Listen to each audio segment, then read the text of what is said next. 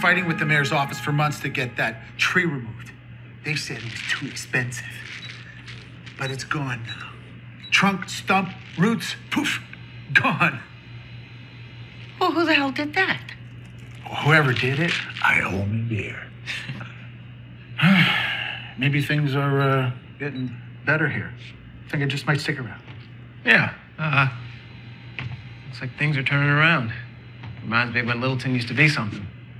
Feels like wrongs are finally being righted, you know? Like a guardian angel's come to town or something.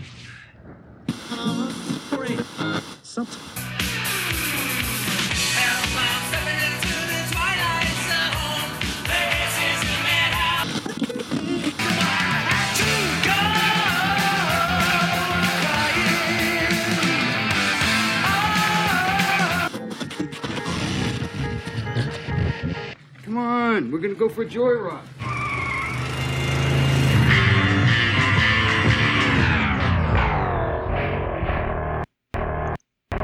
What dimension are you even in?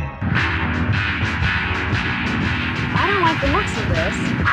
It doesn't say how far the detour goes. You've just made a wrong turn heading south on Strange Highways.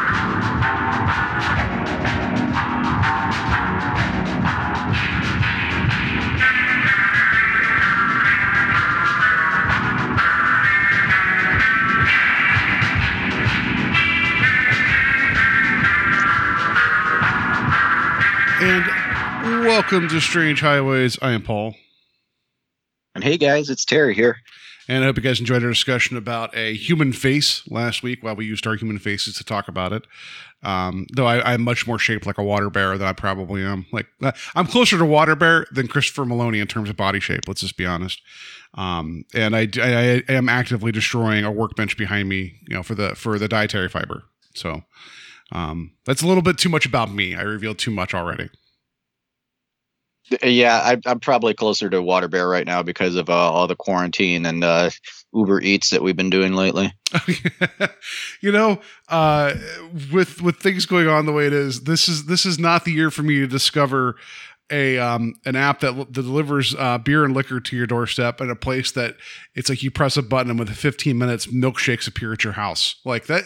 This was like, like it's been too easy to eat terribly and be like, you know what? I don't feel like going out. People could just bring me drinks. Like, I mean, all we need is a computer that can 3D print us ham sandwiches, and then I think we'd be set. Yeah, that would be the icing on that cake, honestly, to get more food talk into it. So we're going to be talking this week. This episode is the 2020 Jordan Peele produced Twilight Zone Season 2, Episode 8, A Small Town. This is directed by Alonso Alvarez. So in regards to, like, they're an up-and-coming director. They've done a lot of things. They are... It's like I was looking at their profile on IMDb. He's a Mexican director and has done a lot of different short films and things. And this seems to be like he's starting to kind of come up through the ranks. So in regards to what he's done, I can't speak to it. But again, if as we've talked about this season so far, that there's been a lot of people being brought into this playground of the Twilight Zone to show what they're capable of doing, of being storytellers. And just because I didn't know this guy doesn't mean that I'm not excited for what will happen next with him. Yeah, I didn't recognize anything that he had been working on either. The one thing I will point out, though, is he looks like Post Malone minus the face tattoos. I don't know if that's an insult to Mr. Alvarez, but you look like Post Malone. But he's got like a few things in the fire right now. He's a writer and a director, and he's working on 3 projects all at once right now, it seems like. So one of them that sounded very interesting was When Fingers Leave No Point. After being wrongly convicted of his daughter's murder, a father's search for the killers wreaks havoc on a quiet Missouri town. So I'm like, That sounds really good. So it seems like this guy likes to do a lot of like serious work. Mhm. So I'm interested to see what he's done, especially after watching this episode. Yeah, there's a film that I think it's in post production, or if not, he's working on something right now called The Wing Walker, which I was like, oh, The Wing Walker, but not the same one. And it deals with it deals with the father and son trying to make the journey to cross the border. Again, yeah, it has a lot going on going forward.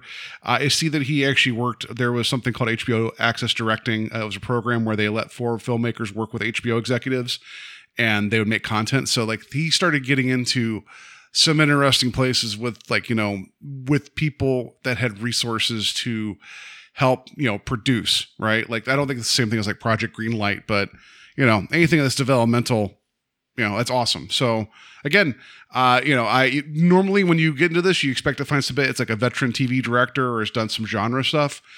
And that's not necessarily the case with him, but that's not a bad thing either. I really can't speak to any of his other work. Yeah, hopefully this is a stepping stone for him to get even more work, maybe in series and that, because I don't want to tilt my hand here, but I think he did a good job for this. Yeah, for sure. And I just want to mention, he did direct one episode of the TV show 911 called Christmas Spirit. I don't think that counts towards the theme that I've been running through so far this year with this season and frustrating Terry with Christmas episodes and films. But I have some other connections later, but I wanted to bring that up. Okay, well, we'll wait for those then. Yes. So next, we have 2 writers again on this, another duo that to help bring this one to the table. Stephen Barnes. The only things that I had known his work for is 2 episodes of The Real Ghostbusters.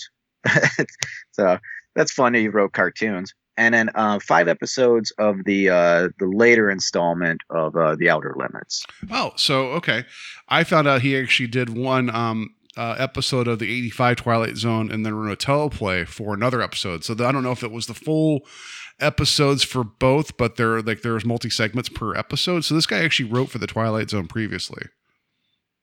Nice, that's cool. And I see he had 4 episodes of Baywatch, and I wrote down The Outer Limits. Here and his wife. I apologize. I know Terry was probably sweating coming up to try to pronounce her name. Was it Tana Revive? Tana Riv, it's TANAAR. Sorry, TANANARIVE. And I apologize that I did not pronounce that correctly. Last name is Dew. The wife of Stephen Barnes. She's been interviewed a lot on different things in regards to speaking about she was in that documentary Horror Noir that's on Shudder about the history of African Americans in horror films. And then so she's done some other talking head segments as well.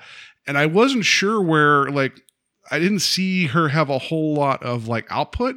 So I'm not sure where, I just don't know where she'd be coming in to be interviewed for something like that, other than she did do a short film called Danger World. It's called Danger World. And here's the premise of it.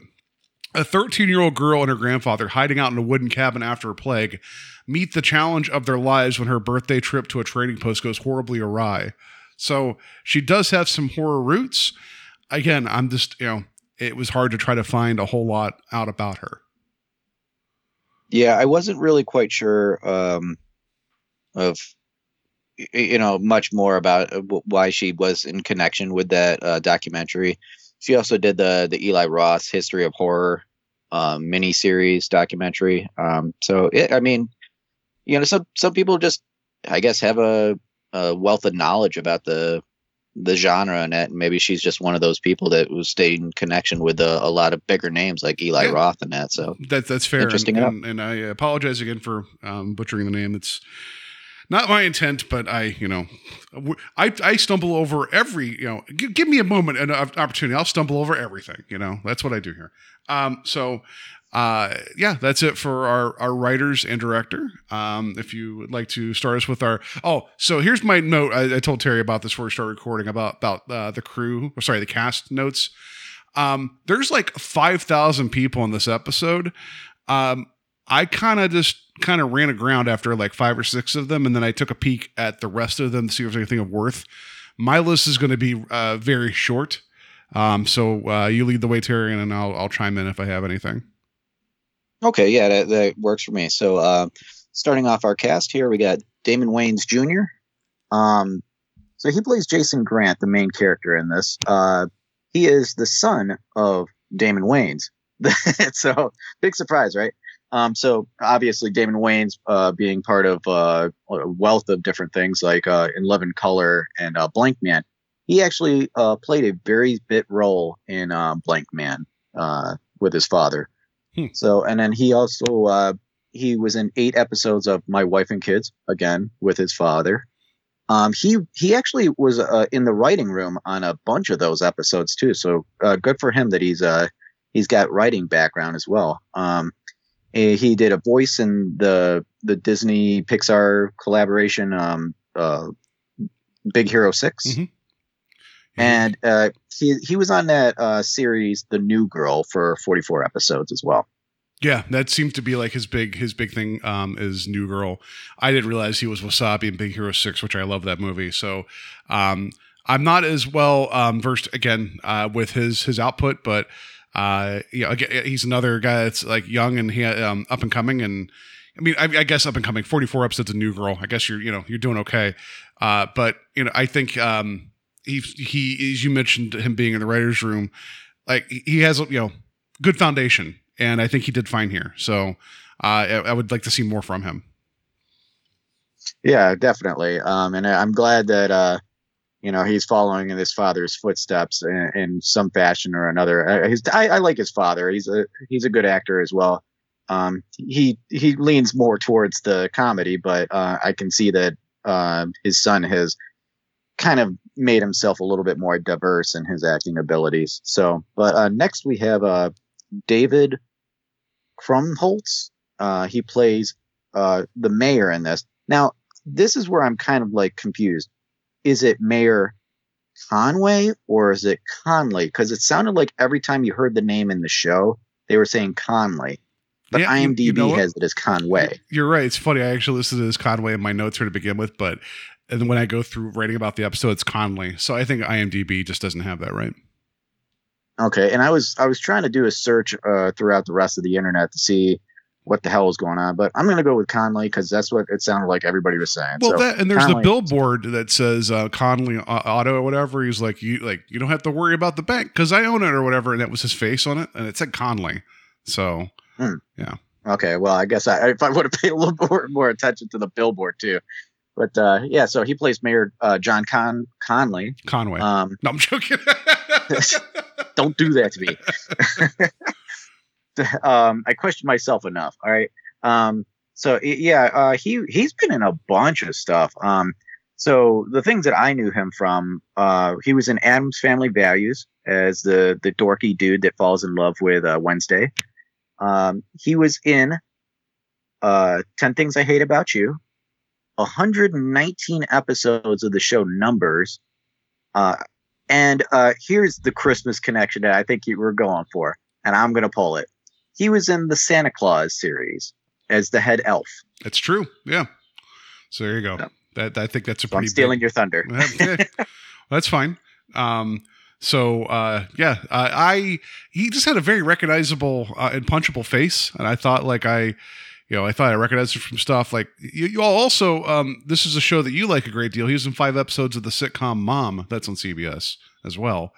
I know you've talked to me about that show a few times. So 5 episodes. That means he's probably been the same character. He's also currently in the HBO series The Deuce. He was in the miniseries that they put out called limited series that The Plot Against America.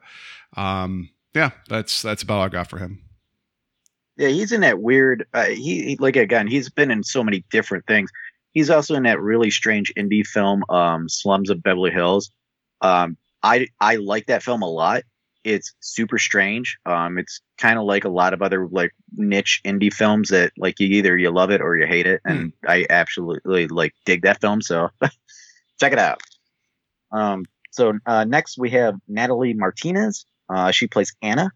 I knew her from the movie, the Jason Statham film Death Race. Mhm. And then she was also in 14 episodes of Under the Dome and 2 episodes from Dusk Till Dawn. Yep, that's about all I got. I wanted to note that 2008's Death Race is actually a pretty fun movie.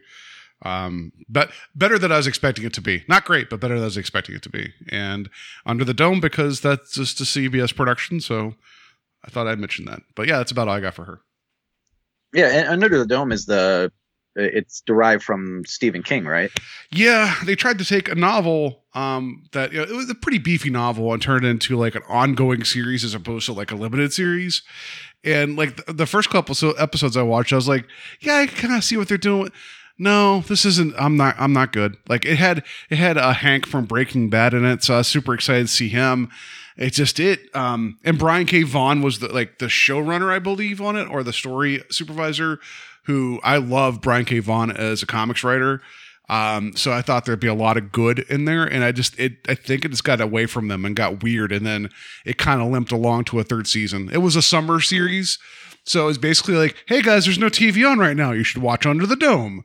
And I just never really got to it. The book's not bad. The first half of it's really, really good. But it's a town under a dome. Like, you've seen the Simpsons movie, right? Like that's kind of similar to the plot there. It's not the same thing, but not that different. Yeah, I heard really bad reviews about it, so it's one of those things. I guess we'll just stay on the back burner for Stephen King material for me. So unfortunately, read the book. Don't worry about the series. The book has some really cool stuff in it. There we go. We'll do that. All right. So next we have Paula Newsome. She plays Pastor Nichelle. Nichelle, yeah. Is it Nichelle? No, it's Nichelle. I think it's Nichelle. Yeah, like as in Michelle, both an N. Yeah, and then Del Rio. So really small bit role in Home Alone, Little Miss Sunshine, and 4 episodes of NCIS. Yeah, she has a lot of work. It's just that like you mentioned, she had uncredited scene or role in Home Alone, which I guess you could argue that's a Thanksgiving. No, it's a Christmas movie, isn't it? Isn't it? That's set around Christmas, right? Movie. Yeah. Okay, there you Christmas, go. Yeah. And then she was in one episode of Dharma and Greg, so I want to tie it back to last week's episode that we covered. And then one episode of Law and Order. So there you go. You have an almost Maloney connection, and you have a Jenna Elfman connection to the last episode. But yeah, that's what I have for her. Cool. So next we have Keegan Connor Tracy. So she plays Gloria. She was in the Final Destination 2, White Noise, and what I knew her from more recently that I finished off not too long ago was 8 episodes of Bates Motel. Yeah. Good series. If y'all have a chance to dive into it, which is streaming, check out Bates Motel. It was really good. I thought the show was wrapped up really well. It was a really interesting watch. So 5 seasons, I believe. And so check it out. Cool. And then next we have Andrew Alvarez. He plays Emilio. And honestly, there was like one other credit for him, but nothing else otherwise. Yeah, that's again. I think we're running into a lot of younger actors that it's almost as if they don't have a resume because they're young. So I think we're okay. I think it's another one of those guys that like Emilio probably been poking around, he has 2 credits. He's probably they have the same age as like the 7 girls from the other episode we covered, It's like, hey guys, y'all want to be in the Twilight Zone and one other thing, come with me. Right. And that's pretty much it. That's all I have for my cast notes. Okay, so the only one I got left here, it's the gas station owner. That I think you see him briefly being like, "I need more pumps," whatever he says. His name is Mark Goddett. The only reason I mentioned this because he actually had a bit part in last season's episode, The Wonder Kind. So as much as I always want to celebrate the bit actors that the character actors that show up in the original Twilight Zone series, you gotta tip your hat whenever someone's been in 2 of these and they're there but they're not in the forefront. So congrats to you, Mark Goddett. You are you are now a small bit character in multiple Twilight Zone episodes, a club that I enjoy seeing happen. Yeah. Maybe he'll be like the one dude that was in like 40 some odd episodes or whatever. Yeah, of the Robert original series. McCord. I'll be they'll be like, listen, CBS is like, listen, Jordan Peele, this has been great, but we've been talking to Mark Goddard, and he needs to be in every one of these episodes going forward. Even if he's just in the background holding a shovel or whatever, it has to happen. And it's like, CBS, why are you so worried about Mark Goddard? It's like, he knows things. We don't want to get into it, but just make sure he's in the shows. There we go. Yeah, that would be the guy there. Yes. So all right, yeah, that's it. That's for our cast and our crew in terms of the writers and directors. Let's just let Mr. Peele take it away. Mr. Jason Grant. A man looking to make a big difference in a small town. But being the change you wish to see in the world is a lot more complicated when you've got that whole world in your hands. It's all a matter of perspective here in the Twilight Zone. All right, there we go. We have Mr. Peele with an appropriate umbrella and jacket this time around. I don't know why I always did the common always fashion, but I feel like I have to. Terry, start us off with a small town. Okay, so first we open up with a news report about how the small town of Littleton had their mayor unfortunately pass away, and so they're switching over the hands of power to the treasurer, I believe it is, that Mr. Connolly plays. So he becomes the de facto mayor at this point, and there were in the midst of her term, there was some kind of expansion to the highway that was going to happen, and then take out the main line that led into Littleton from the highway. So she put the kibosh on that as long as she could, and when her death happens, the new mayor elect ends up okaying it, and the highway expands. So we fast forward a year and to see what the outcome is, and the town is suffering. A lot of people seem like they're moving out. Place looks run down now. It doesn't seem to have any luster to it anymore. Well, so can I just stop you right there real quick? That you see the town, it says Littleton, and it's rusted with buckshot in it. It's and you see people closing up shop fine, but it's there's just trash and it's one thing for a town to they really hammer home that whatever this road was from the highway was just it was all or nothing, and it's and it was 1 year for that to happen. It just, that felt a little I get that we have, this is also another episode, it's 38 minutes or whatever, so it runs pretty quickly, but it's wow, I was expecting to see packs of wild dogs chasing hobos down the street, a raccoon, robbing people at gunpoint. I didn't know how much more we needed to see, how bad this town has gotten within 1 year. Yeah, where was the big daddies and little sisters that were coming in and jacking stuff up too? It's they're listen, Littleton's been cut off from the rest of the world. We now have 3 Family Dollar stores. That's how bad it is, oh no. Right. On every corner.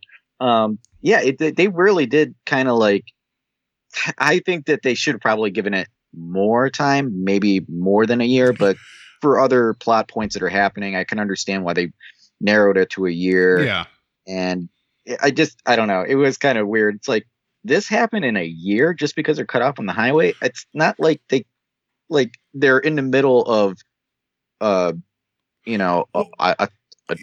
also the highway project, it got done in a year. What? Really? That kind of that kind of expansion that took I think that's the biggest of all the stuff we're about to talk about, the thing I have the hardest time believing is that that this highway, this expansion was done within a year and there's no signs of any construction anymore. That's my hardest thing to believe. That if I had to rate the twist right now, that's a 5. I did not see that coming. Yeah, apparently they're not working with ODOT over there, so Yeah, they got a up. That's the real Twilight Zone twist. Yeah, they got something more advanced than ODOT. So, So I would But, call that a strange highway if it got built in a year without any, anything else going on. There you go. That's some Yeah. that's some brand integration right there, everybody. You're welcome. awesome.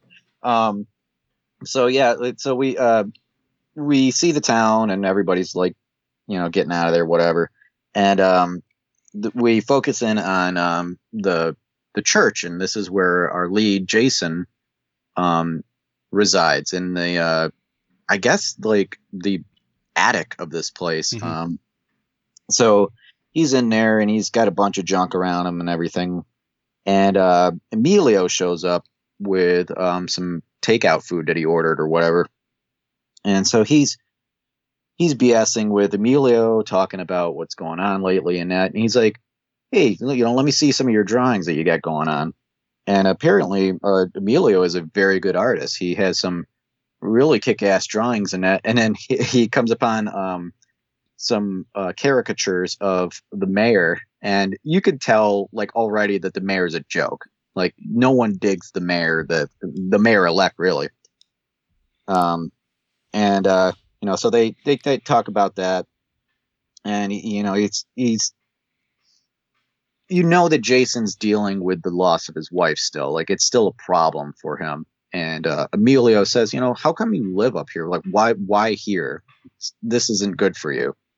He's like, the house that I had with Trina, I can't be there anymore. It's too hard for him to exist in that house anymore. So it's just, this is his bridge to having a normal life. It's living in this space above the church and tinkering around with things just to keep his mind going and that, and keep his thoughts off of his deceased wife.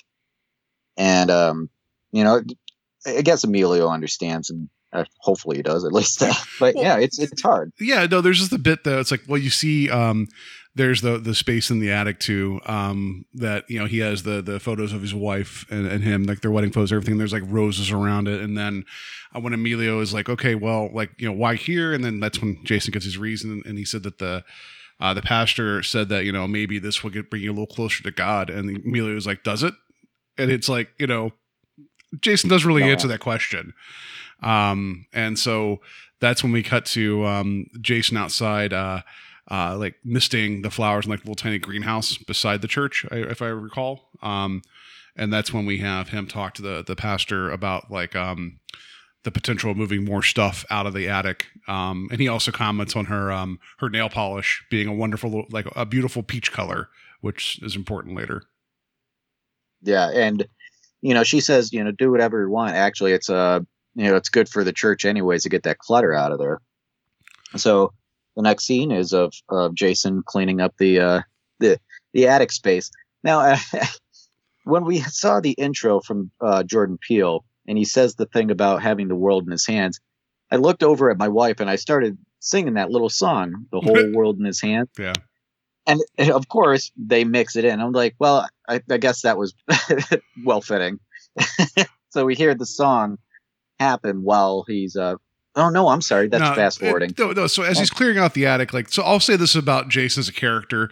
He does the thing that we all do, but sometimes isn't handled very well in like TV or like movies, where I don't know about you, I talk to myself all the time. Like maybe it's a problem. I don't know. I mean, I guess maybe also being a podcaster, you could argue I'm sitting in a room by myself just talking, too. But you hear it, but you know what I mean?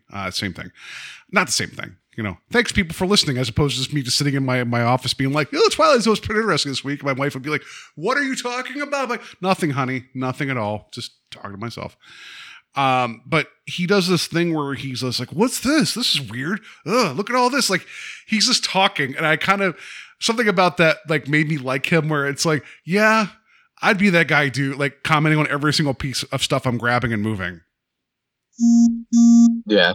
And then, so as he's cleaning up the area, he finds a miniature, like a scale, like a very small scale miniature of the entire town. And it kind of reminded me of Beetlejuice when they were making the town in their attic space. Yeah. but it also is like mechanical. So it also reminded me of like, I don't know, like those you see, like you go to places that have like some of the older like mechanical wind up games or like the old baseball games or whatever that you have to, they actually use some gears and you can actually hear them working. So this is like, it's not just a miniature, but it's like an active model. And you see him like, you know, he does the thing of like, wonder what this does. He turns the key on the side and hits a button. And it's like, and that all to me, that was really, really cool.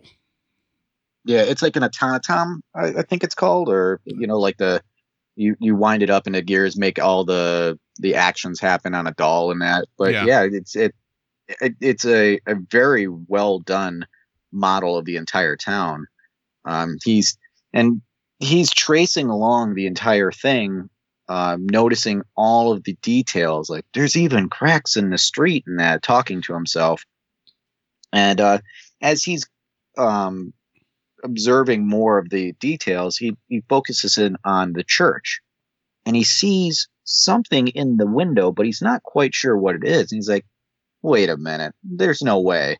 So he grabs a little water sprayer, and he shoots the little window on it so he can wipe it up and get a more clear look at what's in the window. And as he does so, the window, it's a perfect view because it's like, you can see him doing the spraying, the miniature, and you can see the window in the background. It starts to rain for a second. And he's like, well, that's weird. Huh.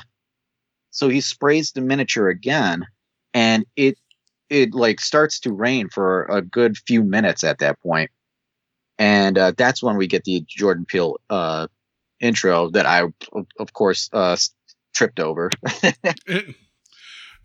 So the thing is, when he looks out the window, he sees like the townsfolk. There's people out there, like, and you see like an actual dividing line of where the rain's hitting and where it's not, and everyone's like, "What the hell?" You know, like looking up and everything. It's like, first this town's falling apart, now there's just rain. It just shows up in different spots, and that's when we get Jordan Peele like with the jacket and the coat, and it's like, I like his narration here. I like that, you know, you mentioned it, the palm of his hand, but there's also the whole thing about like, it's a matter of perspective. It's like, yeah, I thought that was a fun intro. I will also think, though, I'm going to say that I don't think he was there again. I think that's another green screen because it felt a little weird. I don't know how you felt about it. It didn't look perfect, but it definitely looked a hell of a lot better than the one episode. With Ovation. Yeah. That did not look good at all. Yeah. So, like I like that. So then we get to, after that, we have Jason sitting in the diner, the Busy Bee diner, which we'll mention that again later. Reading, did you see, like they took a second to focus on that comic book. Did you notice the graphic novel he was reading? No, I didn't notate it. It's called Surviving the Void. It's like, I don't think that's anything. However, we have 2 episodes to go in the season. I think that's going to show up in some regard, because that seems a little too, like, it's a little odd that he'd be reading a graphic novel. Not that I'm saying he wouldn't be, but to focus on something with a title that distinct, I don't know. We'll see. I'm calling, just like the first episode, Meet in the Middle, where they focused on the technology that you would see in the next episode for a second. I don't know. That's just the thought. That's neither here nor there. I just wanted to get, see if you noticed that or not. But he, as he's in there, you hear people talking about, like, the problems they're having in the town. And that's whenever, the owner, sorry, not the owner, but Anna, who runs the diner, I think she rents the building from the mayor. She's talking to him about things and saying, hey, it was a lot busier before that magical roadway project it took a year to do. And, she's like, if I would have known that, I would have not renewed, my lease here. And then she also is talking to Emilio, which, for a brief flash, did you see what was behind Emilio? Like this, I feel like I'm just quizzing you, like one of those bar machines of like, spot the picture. Are you talking about the machine? Yeah. It was the, okay. It was the devil-headed fortune machine from Nick of Time, from the original Twilight Zone. So that was pretty cool that showed up for a second. But anyway, she's on Emilio to paint I don't like, was it the inside of the diner or something? It was never quite clear that if she was asking him to paint the entire diner by himself, but whatever. You get so Jason gets the notion in his head of like, maybe I can try something, because he's aware that this miniature, he can affect things, but this is his first like real test. Yeah, and overhearing that, you can tell that he's taken a fancy to Anna and Emilio, and I feel like he's a little bit more curious about what the abilities are of this miniature. So he goes back to the church and he grabs that peach-colored nail polish and he does his thing. So the next morning, outside of the diner, we see Anna and Emilio and a bunch of other, possible patrons to the diner come up to the diner, and it's repainted that same peach color. And everybody seems to be really curious about what the hell happened here, because, Anna says, "Oh, did you do this, Emilio? Why didn't you use the paint that was in the, in the shed or whatever?" He's like, "Ma, this wasn't me. I didn't do this." And that's when we get Jason kind of walk up with his little smug look, like, "Huh, looks pretty good." I mean, I don't know how efficient you are with nail polish. I know I'm not. So it just makes you wonder if like if this was painted the actual way that you would think it would be, that there wouldn't be like these huge blobby edges on the sides of the diner, or like the windows painted over by accident, or, part of the roof would be peach. Like if it was me painting this thing, it would have been a horror show. Yeah, I think he'd have to get something a hell of a lot better than the nail polish brush that they give you in there. You'd have to have gotten like a really fine miniature paintbrush that you would get from a craft store or something like that. But you did a hell of a job, apparently, so it worked out. Yeah. So then at that point, he starts to go back, I believe, to the church, and then he sees a couple across the street, an older couple, that one of the lady had fallen down because there's this pothole that doesn't seem to get fixed. And then the other guy was like, "We put all this stuff in the suggestion box. The mayor's not listening," all this stuff. And so that's we meet the mayor. Okay, we meet the mayor after this. I'm sorry. But so that's whenever we have the sequence of Jason getting his head, "I'm going to take that suggestion box. I'm going to clean up this town." And we have the In His Hands music play. And this is a really fun sequence. Yeah, it's really cute because, he's super excited to be working on it because he cares about this town. And I really think that he wants to carry on the lineage of what his wife was doing, the work that she was really trying to do to make this town better, and see like the merit of what the hard work can like achieve. And he fills the pothole that the old couple tripped in. He pulls a old nasty tree, cleans up the garbage, and all throughout these sequences that he's cleaning and doing things on a miniature, you can see it in real time in the town itself. And it's really cool and effective. I thought it was really kick-ass. It's at this point, I said to my wife, I was like, "I'm actually digging this episode a lot. Even if it fell on its keys after this point, I really liked what they were doing." Yeah, this feels, and knowing that one of the co-writers of this wrote for the 85 Twilight Zone, a lot of this is more the fantastic, like not that we haven't had moments of this so far in the season, but this is this is that weird Twilight Zone magic, right? That you see sometimes, like, and I'm not saying like, with this nice shine and you just want to smile, but it's like, no. This is a miniature of a town, which, by the way, that miniature is always like, it's only like one street, but yet we believe Littleton's supposed to be bigger than this, but we only ever see what happens on that one street of Littleton. So I just wish they would just gave up the ghost and called it Little Town. Like, I think that would have been better, or LIL Town, like Lil Town. But anyway, we get this whole thing. You see the garbage cans going away. We see the trees flying up in the air. Like the potholes being filled up as he's just dancing around. He's just dancing and listening to music. Well, you think he's listening to music, but it's the sequence. And then that was all fun. But the part that made me like laugh and then want this episode just to cross the finish line was the bit with the dog barking. There's a dog just barking, and so Jason sees the dog and hears the dog, and he sees the dog as a miniature on the table, and he looks over and has a drumstick that is like finished, like he's eating this chicken drumstick, and he goes, there's still meat on the edges, and he's like, you know what? And he just sees his thought on his face, and it's in a very important part of the episode because we've learned so far that he's able to affect and remove, but not necessarily place things. But he takes this chicken bone and puts it down the street, and it's scaled to the model, meaning it's huge, and you just see the dog just lick its chops, and that was a wonderful moment. I loved it. I thought that was hilarious too. Honestly, when I saw that he was about to give a chicken bone to the dog, I thought he was gonna like throw it out the window or something like that. I'm like, dogs aren't supposed to eat chicken bones. Come on. And when I saw him put it on the miniature, I was like, classic. This is perfect. This is exactly what needs to happen in this episode. And I think what you're saying about the original series, and that this does feel like the original series to me. This feels like it would fit right into the Rod Serling produced original series, and we could see this same story play out, and it's a lot of fun, and it feels the most of the original series to me. Yeah, and you have a clear bad guy, and you have, it's just, yeah, and it's set in a small town, which again, that was Serling's bread and butter, and it's also a town dealing with change and coming to grips with what it is versus what it was, which seems to be a recurring theme that we dealt a lot with that with season 4 of the original series of like going back, but this isn't going back. It's just you see a town that was thriving but no longer is, and people wish that wasn't the case.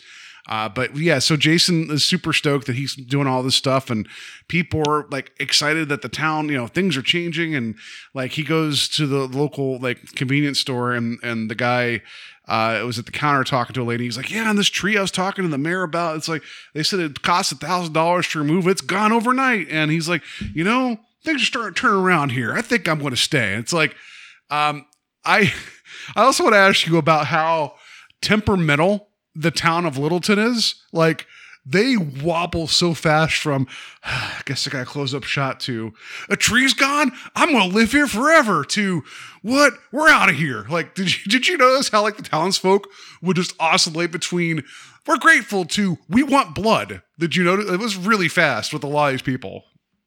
Yeah, it was like every moment was a heel turn, or at least you were waiting for it to happen. Yeah, but so Jason overhears this. He's like, oh, yeah. He's like, sounds like things are starting to change. Maybe there's a guardian angel. And then the guy that owns the shop, he's like, yeah, Mayor Conley did it. Here's the Mayor Conley. And it's like, yep, that's the automatic default. Like, I guess. So that pisses off Jason. And so he decides he's going to keep tinkering. And that's when he makes the sign for Littleton, this big sign. It looks like, it's advertising as the most magical place on earth. It's a sign that you can see from the highway. And then, the next day, suddenly all of the world remembers Littleton is there, and they just show up. Again, that feels very like that. If that showed up in an episode of the 63 or 60 series Twilight Zone, I probably wouldn't have questioned as much, but here it's like, it's just funny to me that it's like, all it took was a sign for people to remember that it's there. And now like they can't keep enough people, like not enough gas pumps for all people visiting the town. The diner's going crazy. People are taking photos of themselves by the big chicken bone. It's this crazy time now. What I need to question is, why is the town important enough to remember? Because it doesn't. That's the very first question. Yes. I hate to be the douche about it, but they didn't say that this like was a ski resort area. They didn't say anything about how like there's good hiking trails. There's nothing to this dirt ball that they call Littleton. Like it's like, why all of a sudden are people like, wait a minute, that town still exists? I think I'm going to go there today because I saw the sign. What is drawing them in other than that newly painted peach colored diner? Like, come see the diner that smells like nail polish. Everybody tell your friends. No, at the beginning in the news segment, then we find out with the passing his wife, with Jason's wife, who was the mayor before. When she talked about fighting the highway expansion, she was saying that basically the Littleton was kind of like a not a tourism destination, but they did get a lot of people coming in. Like you get the notion of, it looks like it's Colorado, I believe, right? I think that's where it's set, but it's definitely in the mountains and snowy. It's probably one of those small seasonal towns that there might be something nearby. They don't really specify, but it's one of those towns that, like we have them around here in Ohio too, that are just small, but they have enough going on that when people like drive through to go camping or whatever, it keeps things up. That's something that I could think of for that place. Yeah, I mean, it'd probably be like the equivalent of Orville or something like that, where they have the world's biggest garage sale. Like, I just wish that they would have made it a little bit more clear why people were coming in there. If they had skis on their cars or something like that, like some like connective tissue to why anybody needs to be in that town and remember that they're there. But I mean, I have to digress because it's really not that important of a point. But yeah, so like people are coming in like crazy and they're filling up the diner and all this stuff. And Jason's not getting any he's not getting any notice for it, but I don't know what he expects either. I don't think he wants notice. I just think he wants the town to care. Like you get the notion, like you said, his wife cared about the place and wanted to see it for the better. And I think he also was doing this to be like, look, guys, this is happening. And everybody automatically reads into it being the mayor, which I skipped over the mayor busting the chops of Anna for painting his building peach. And he gets pissy with Emilio. And that's a running theme where it's like, he just hates this kid. He hates Emilio. And then there's the bit whenever he's walking out of the diner and Jason walks in and Conley, for a town with a population of 7, he's like, oh, hi, what's your name? He's like, Jason, my wife was the mayor before you. Oh yeah, that's right. It's like, you son of a bitch. Like, it's a small town. You know the husband of the person that you just took over their job. You know you do. That's a dick move. And one of the things that we didn't even mention was the sports car. This guy already this guy already looks like an asshat because him and his fancy wife get out of what looks to probably be like a Corvette or something like that. Everybody has like beat up trucks and that. This is the biggest like I don't know, like it's like the I don't know. It stands out. It stands out like huge. This car in this town makes no sense. And it's like, you can already tell he's full of himself. And while all these other people can't even get the garbage cleaned up around their own like houses and stuff like that, this dude's driving like this badass, like probably $80,000 car. Which it's not directly said, but you know that him like letting the highway come through lined his pockets greatly. Yeah, it had to because I mean, what else is he making money from? Like that diner. They say that he owns the diner, and he probably owns a few other things around the town. But the town isn't getting any sort of income, so that's not what's making him money. So, that's nefarious in itself. And I'm surprised that there isn't any whispers in the bushes other than Jason, of people figuring that out. But maybe it's just small town mentality that just doesn't know. And you can't possibly believe that someone that, well, they didn't elect him, but it's like they wouldn't do anything to be negative to our town, right? Like I grew up in a small town, kind of like where you just can't possibly believe that, that the people in your backyard would possibly be out to harm you until they do, like type of thing. So I get, he's a jerk. But so then because of all these things happening, the church has a Sunday session where they're talking about the miracle of Littleton, and the place is packed, and the pastor, she's addressing everybody, and then she said that her husband refers to this unknown person doing all these good things as the helper, and I don't have the actual words for it, what they're said in Spanish. But he's the helper. They believe this thing is the helper. And immediately someone in the back of the church is like, yeah, it's Mayor Conley. He's the helper. Woo! It's like, yep, that's there's been a lot of evidence to show that's the case. And then the mayor just kind of like, he smiles and waves because he sees improvements, but he's not doing it. But, you know, it's making his job easier and people are starting to like him again. So he's going to let it roll. There is an interesting point that happens there, though. As the pastor is talking about all these amazing things that are going on and like how the town is blessed by somebody's, helping them out and with all the things. Jason starts twirling his ring. Like it's almost like, yeah, this is for you, baby. You know, like this is for his wife. Like, you hear this? I'm carrying on for you. Like it's almost like he's connecting with his wife as the pastor is talking about it. Like, this is the motivation. It keeps on coming full circle back to his wife and what he's trying to carry on for her lineage. Well, not lineage, but you know, her idea legacy. Of what the town should be. Her legacy or plan. You're right. Yeah. No, you're right.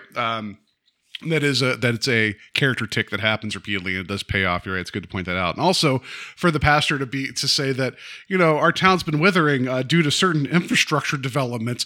Eyes on you, Mayor Conley. You know, like, it's like she has that perfect church person. Like, I'm going to say something that doesn't name names, but I'm going to look directly at you as I say them, you know, type of thing. But anyway, this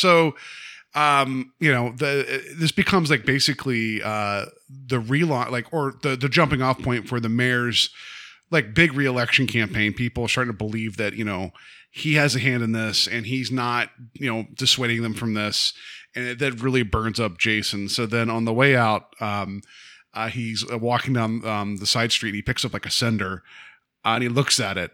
And then you just see him look, he cuts to him like looking over the miniature and looking down at the tiny version of the mayor's car. And he's looking at this sender in his hand and he just lets it drop. And I like that it cuts to the town and you see this meteor just start crashing down. And then we see the aftermath, which is another part of this episode I liked a great deal. It's cartoonish, but it's effective because it's the next morning. And we see the town gathering around the car, the mayor's car. And I love the two elderly people. They're in chairs eating popcorn or something like that, yes, watching this spectacle, which is hilarious to me. Well, considering the one was the lady that fell down because the pothole that wasn't getting fixed. So, of course, they're going to be out there to watch this guy melt down. I thought that was great. Yeah, it's like they just want to see what unfolds, and they're just like, yeah, this son of a bitch is going to get his now. Watch this. Let's get some lawn chairs and watch the action. And the mayor is just furious because there is a boulder on top of his car. And I know that it's, you know, it's for the show and that, but if a meteor came from the sky, if something was dropped from that high up, that car would be obliterated. It probably would have blown up. But just what they have there of this car just kind of being crushed by this big rock is hilarious. Yeah, you're right. It's effective in itself. The meteor would have probably wiped out most of that block, if not more. You know, like for the size of the thing. Yeah, it would have been bad. Yeah. But yeah, it's just great because he's just melting down and he's starting to like, you know, lose it. And then there's, you know, Emilio that's like cracking up watching the mayor, you know, melt down. And then he's like, what are you laughing at? He goes over and grabs the kid's tablet and there's already a picture of the car crushed. And he was like, and so the second time that the mayor goes after Emilio and Anna's like, get your hands off my kid.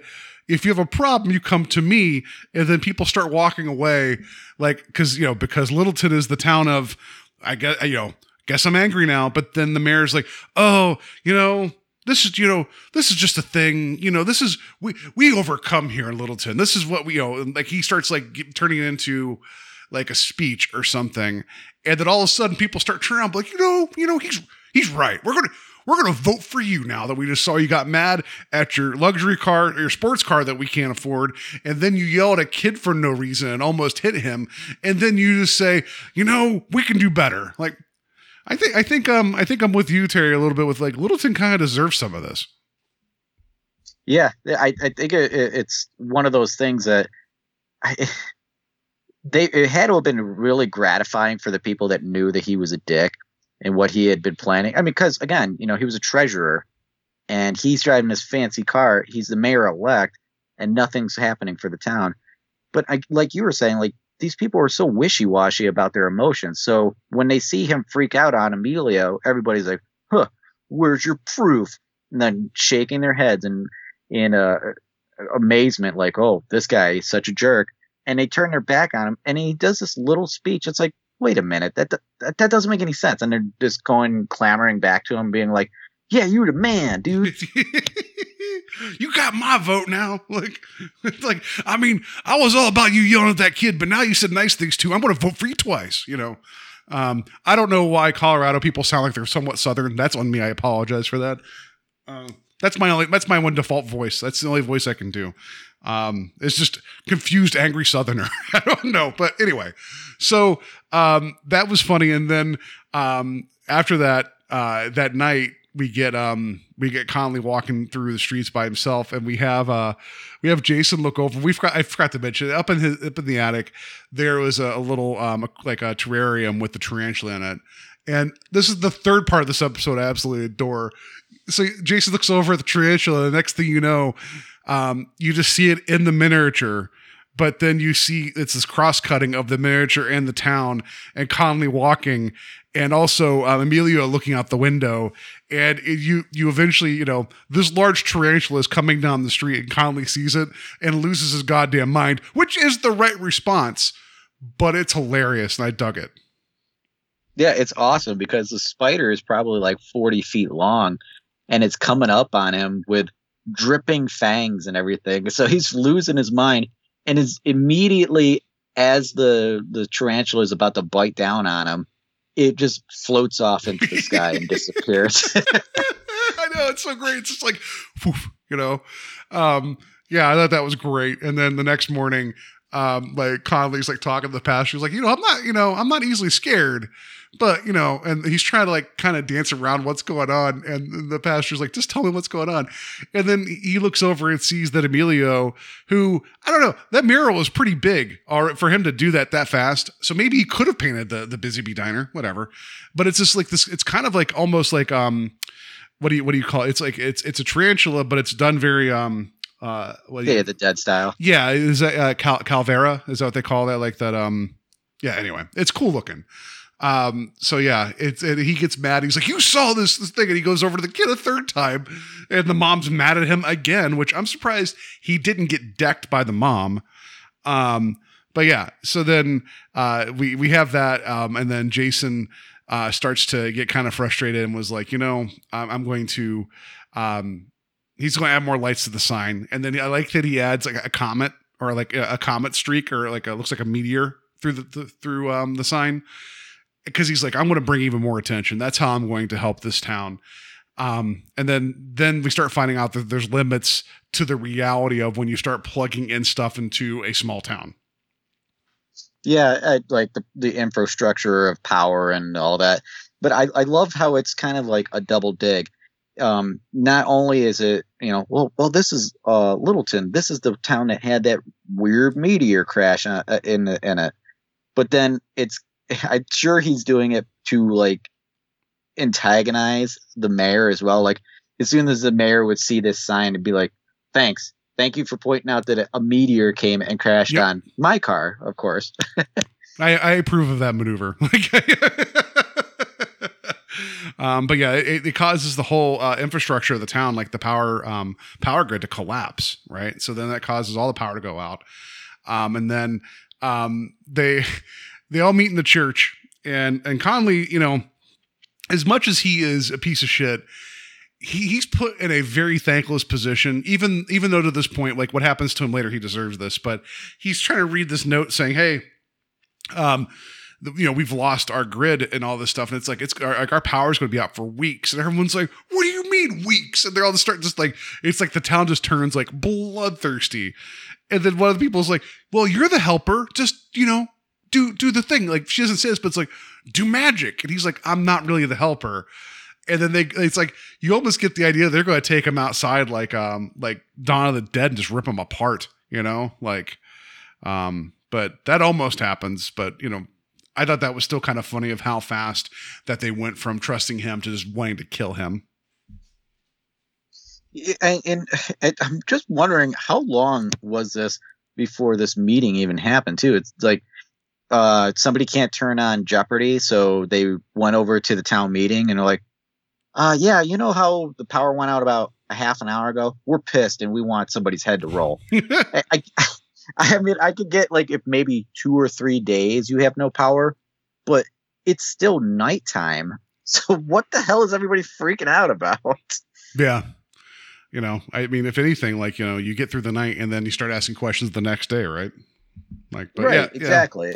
But yeah, and so as they're outside, he's like trying to, you know, he's freaking out, the mayor, but then he sees Emilio, and he's like, he's the reason, he's the kid. He's like, look at all his drawings, look at him, everything he draws comes to life. Which I would have been like, yeah, that, you know, this could have been a Twilight Zone episode like that, but that's not actually what's happening here.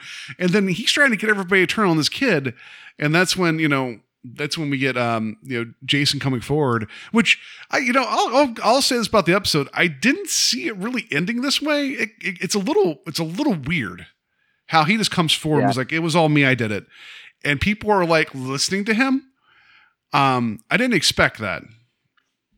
It seems at this point, if the mayor wasn't the one that had done it, and obviously this cockamamie story about Emilio drawing the things and them coming to life didn't happen, they're just kind of like, all right, so we'll take anything you got to throw at us now, because all these things are happening, and if the mayor's not doing it, then who the hell is doing it? And we need power. So they're probably just like, just give us some answers. I don't care. But you know what this moment felt like to me so much was the episode from season 1 of the original series, The Monsters Are Due on Maple Street. Mm-hmm.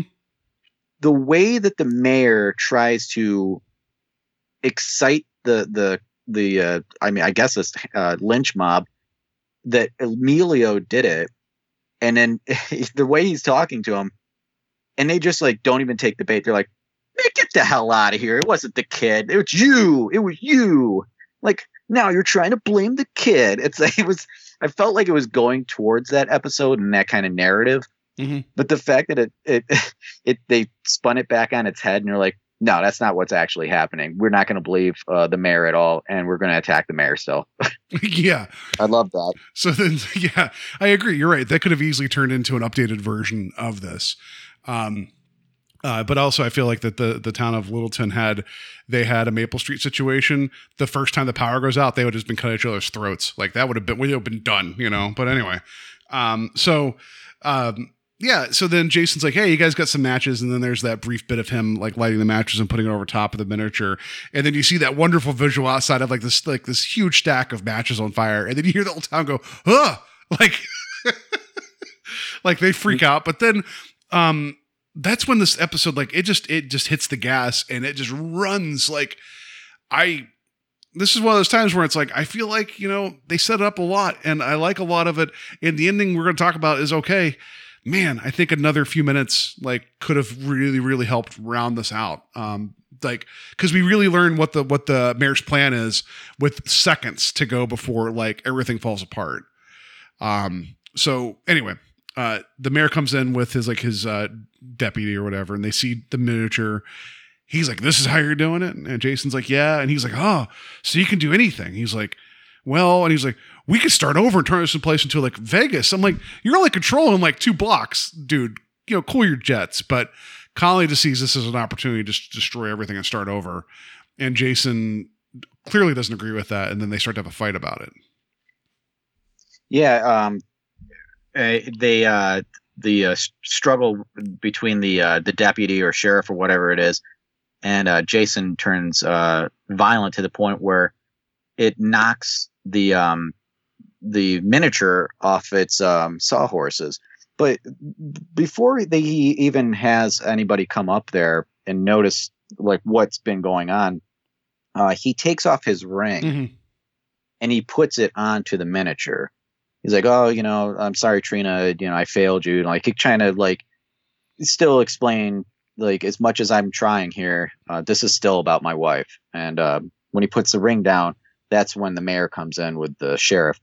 So in the moment that the struggle happens between the sheriff and Jason, and that thing falls, you can see that there's also something going on outside. So this is still affecting the rest of the town. And after the commercial break, we see that in the morning they're assessing all the damage that's happened to the town. And we see Emilio and Jason and Anna walking along with the pastor. And Emilio says, well, you can fix the miniature, right? He's like, no, that thing's broke. He's like, it's done. We tried our best. And, the pastor says, all these things can be cleaned up. We just got to pull together and all that. And they're talking about funding. And he's like, I don't think there's going to be a problem for funding.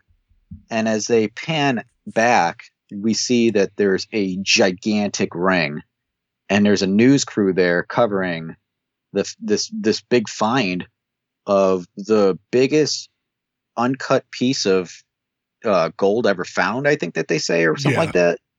So that's where, like, I guess they're gonna rise back up, as they're gonna have the funding from this gigantic ring. So it still points back to his love for his wife, and that it still had an effect, like a positive effect.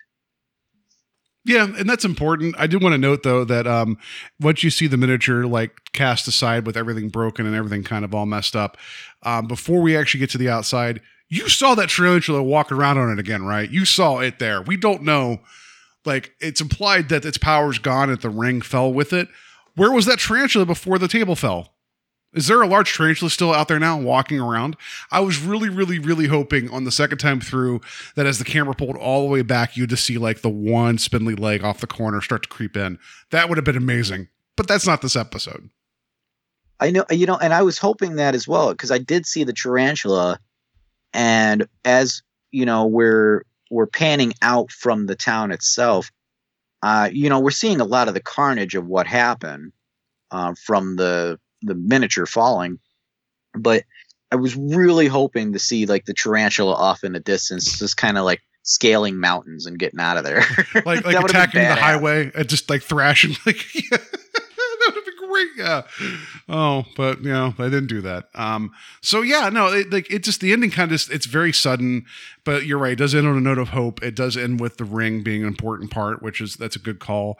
I wanted to mention, I forgot to mention this earlier. The main window in the church attic is a circle with a series of circles inside it. That seems to be a theme this season with a bunch of circular architecture. I don't know if it's just was, again, intentional for every episode. It's important that he's like, Jason's always framed in this, like this golden circle. And that turns out to be what you see at the end, is a golden circle that saves the town.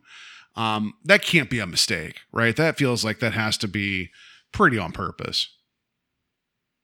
Yeah, especially now that you're laying all of those facts out, there has to be some continuity for these choices, and that obviously I think we got that. Like, it was kind of the red herring in some way. The giant circles led to the giant ring at the end. So yeah, so no, I like this episode. Just I went from like just absolutely grinning through a lot of it to like it built up so much goodwill that I still liked the ending. It felt short. Like, it just stopped. And that was your episode. Like, there was like, and that's perfectly okay. It's just, I felt that it was ramping up to something, and I needed either something a little different, or let's see what Conley would have done with the miniature. Let's see what dumb shit he would have done with it before it got broken. I think that would have been interesting to see, that him thinking that he can do these things because he's the mayor, and watch it backfire on him. I thought that'd have been kind of fun. Yeah, that would have been pretty sweet to see, maybe a little bit of payback, knowing that Jason was the linchpin of all of these different occurrences to kind of make the mayor look bad. He'd been like, "Whoa, you like your your house with all the little roses in it, the greenhouse, and he just like takes his thumb and smashes it or something. Yeah. Just to show how much more of a dick he is, or talk about how he's been plotting against this town the entire time, and then being like, oh, guess what? No one's going to believe you now because now I have control of it. Like, we could have gotten like 5 more minutes, maybe not just dialogue heavy, but it's something else to pad up the ending and not kind of rush it. Where that's kind of where they seem to have gone, was they needed to wrap it up. But I still feel like everything else that had happened prior to this, I'm okay with it. Yeah, no, it's like, again, this is one of those ones where, the first 75% of this thing is just, I adored it. And it's just, if it didn't quite stick the landing in some ways, then that doesn't, it doesn't make me not want to see this again. It's just one of those ones. It's like, you could see that it was like ankling up towards being like this. This could have been like my favorite episode of the season, but there's a lot of elements and parts of it so far that are my favorite parts of the season. Yeah, this had a lot going for it. Really, I'm glad that they made this a somewhat longer episode compared to the last two. I think with this plot, we needed that. We needed a little bit of a longer runtime. If they wanted to make it an hour long, I think that they could have done that too. But yeah, it was a really good episode, for my opinion. Yeah, I dug it. So do you have any other notes about the episode? I have a couple of bits of trivia, which we've already talked about some of it already. Yeah, let's hit that trivia, actually. Okay, so supposedly, and I didn't verify this, the suitcase that he grabs in the beginning when he's moving junk around is supposed to be the same one, or look like the same one from the original series episode Mirror Image. So I couldn't verify that. The local town bank, which I never saw, but supposedly it's listed here, is the Bemis Bank, which is a nod to Henry Bemis, which is we talked about him last week too. That is Burgess Meredith. Yes. It's right here, right in front of me. Yeah, he played Henry Bemis in that episode and was in a bank. We talked about the Devil Fortune Machine that was in the Busy Bee Diner, and that the Busy Bee Diner itself is a callback through this season and the previous season of the CBS, like this new series. So yeah, but I want to mention real quick here that the idea of like miniatures in perspective, like how there was some wonderful little crosscuts of the town with the town. And I think you and I talked about this previously. You have not seen the film Hereditary, correct? Unfortunately, no, not yet. No, there's a lot of miniatures in that too. So when you get around to watching that, there's just some fun, great perspective and depth, perspective and all. There's a lot of that reminded me of Hereditary watching this, and that was a good thing. There's also the first episode of the Shudder produced Creepshow series. Which have you watched those yet or no? Yes, I completed that entire run, and I'm glad that you're mentioning this because I was actually just thinking about it as you were talking about the other episode. Yeah. So the first episode of Creepshow, it's 2 stories. I think all of the episodes are 2 stories. I got through most of it. I liked everything I watched. I just need to finish it. It's called The House of the Head, in which this girl gets this creepy dollhouse that is dealing with these miniatures, and it's. To say anything else more about it, if people have not seen that episode and seen that segment, would be to ruin the fun of it. But it plays with a lot of perspective and reactions, and it was a delight. So people, if you've not watched it, go get your free trial of Shudder and watch it because it's wonderful. Yeah, I adore the Creepshow. Like, I guess the archetype what Romero and King built. And this fits so well. People need to watch it, honestly. It's really good storytelling. It's fun. There are some bummer episodes, but you're going to have that in a series like of that type. There's a reason why it has a second season coming. Definitely check that out. Yeah. So, okay. So, we've talked about the episode. Now we just got to get to that twist. The twist that Jason's love, and relationship with his wife, and that her being the former mayor would be the thing that would ultimately save the town. I didn't necessarily see that coming, so I'll give it a 4 with the whole, like, the ring was in front of your face the entire time. I get that. But the actual being like the literal, like, you know, like gold ring to save the town, I didn't see that coming. No, I definitely did not see the ring situation play out that way. If I had to give it a rating, I'd probably give that a 4, honestly. It wasn't like holy crap, but it definitely was a really interesting twist to all of the events that had happened. So there was a lot of things that I think could have played out and maybe had this episode be a little bit stronger or a little bit weaker. And that was a fun ending. So yeah, that was interesting. I'm glad that they did that little twist there. Yeah, and honestly, like, I kept expecting like some ill will to show up at the end of the episode, like that nasty twist, like, you know, he breaks the model and the entire town's wiped from existence, or like, you know, he inadvertently, you know, I don't know, something, right? You could easily write a very sour ending to this. So I kept waiting for the other shoe to drop, and it never did. So credit to that, because we don't always need like the gut punch, and and this one didn't need it, you know. So yeah, I like this one. I like the small town. You know, it kind of. I know we liked A Human Face last week as well, but I feel like, you know, we were getting into the back half of this season. I was worried that we might, you know, they might have tucked some of the stuff in the back that wasn't so great. This proves that wasn't the case. Yeah, I'm glad that it wasn't lopsided, because the first half of this season I felt was really strong, really good episodes, and then once we got past you know, the halfway point, I felt like we were kind of slowing down in like what we dug and how strong the storylines were. But this brought it back up. I really dig this episode, and yeah, I'm glad that we were able to discuss it. Yeah. So, all right, that's going to do it for our discussion about A Small Town. You guys can find us on Facebook at Strange Highways, and let us know your thoughts about the episode. You can email us directly at strangehighwayspodcast@gmail.com. Wherever you find your podcast, please rate and review it. It'd be greatly appreciated. And again, you know, we should all still be doing our best to stay away from people, you know, like, you know, because it just helps. So stay inside, watch the Twilight Zone. People are looking for more content to consume. This is it, right? So like, recommend it to friends. Again, the more the merrier. We appreciate it.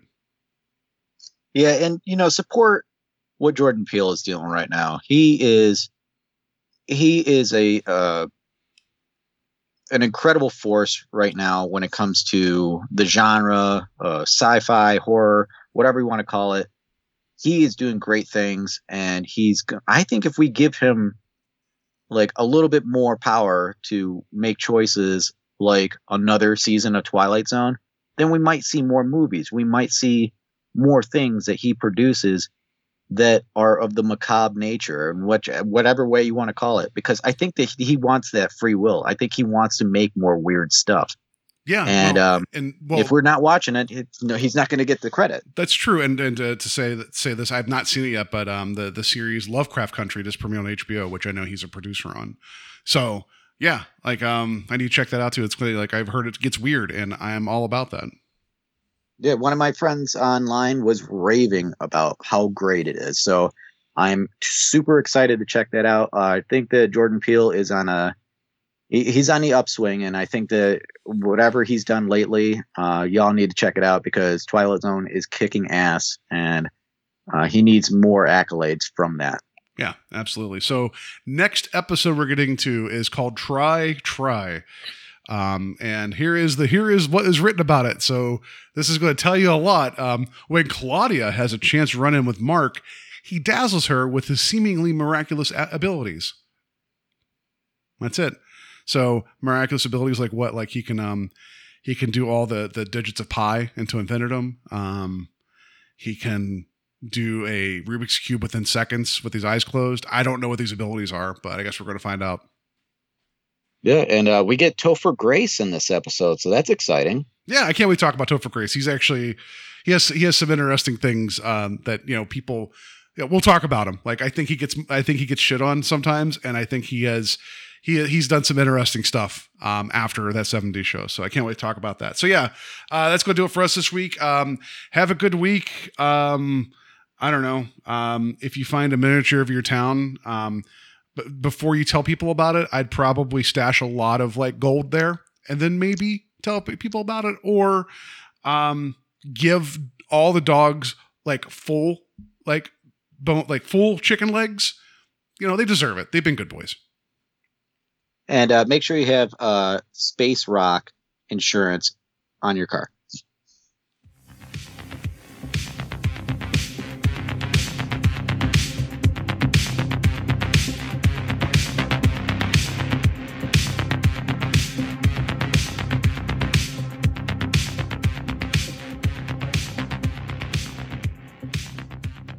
You know what happens to smartasses? They get to be mayor,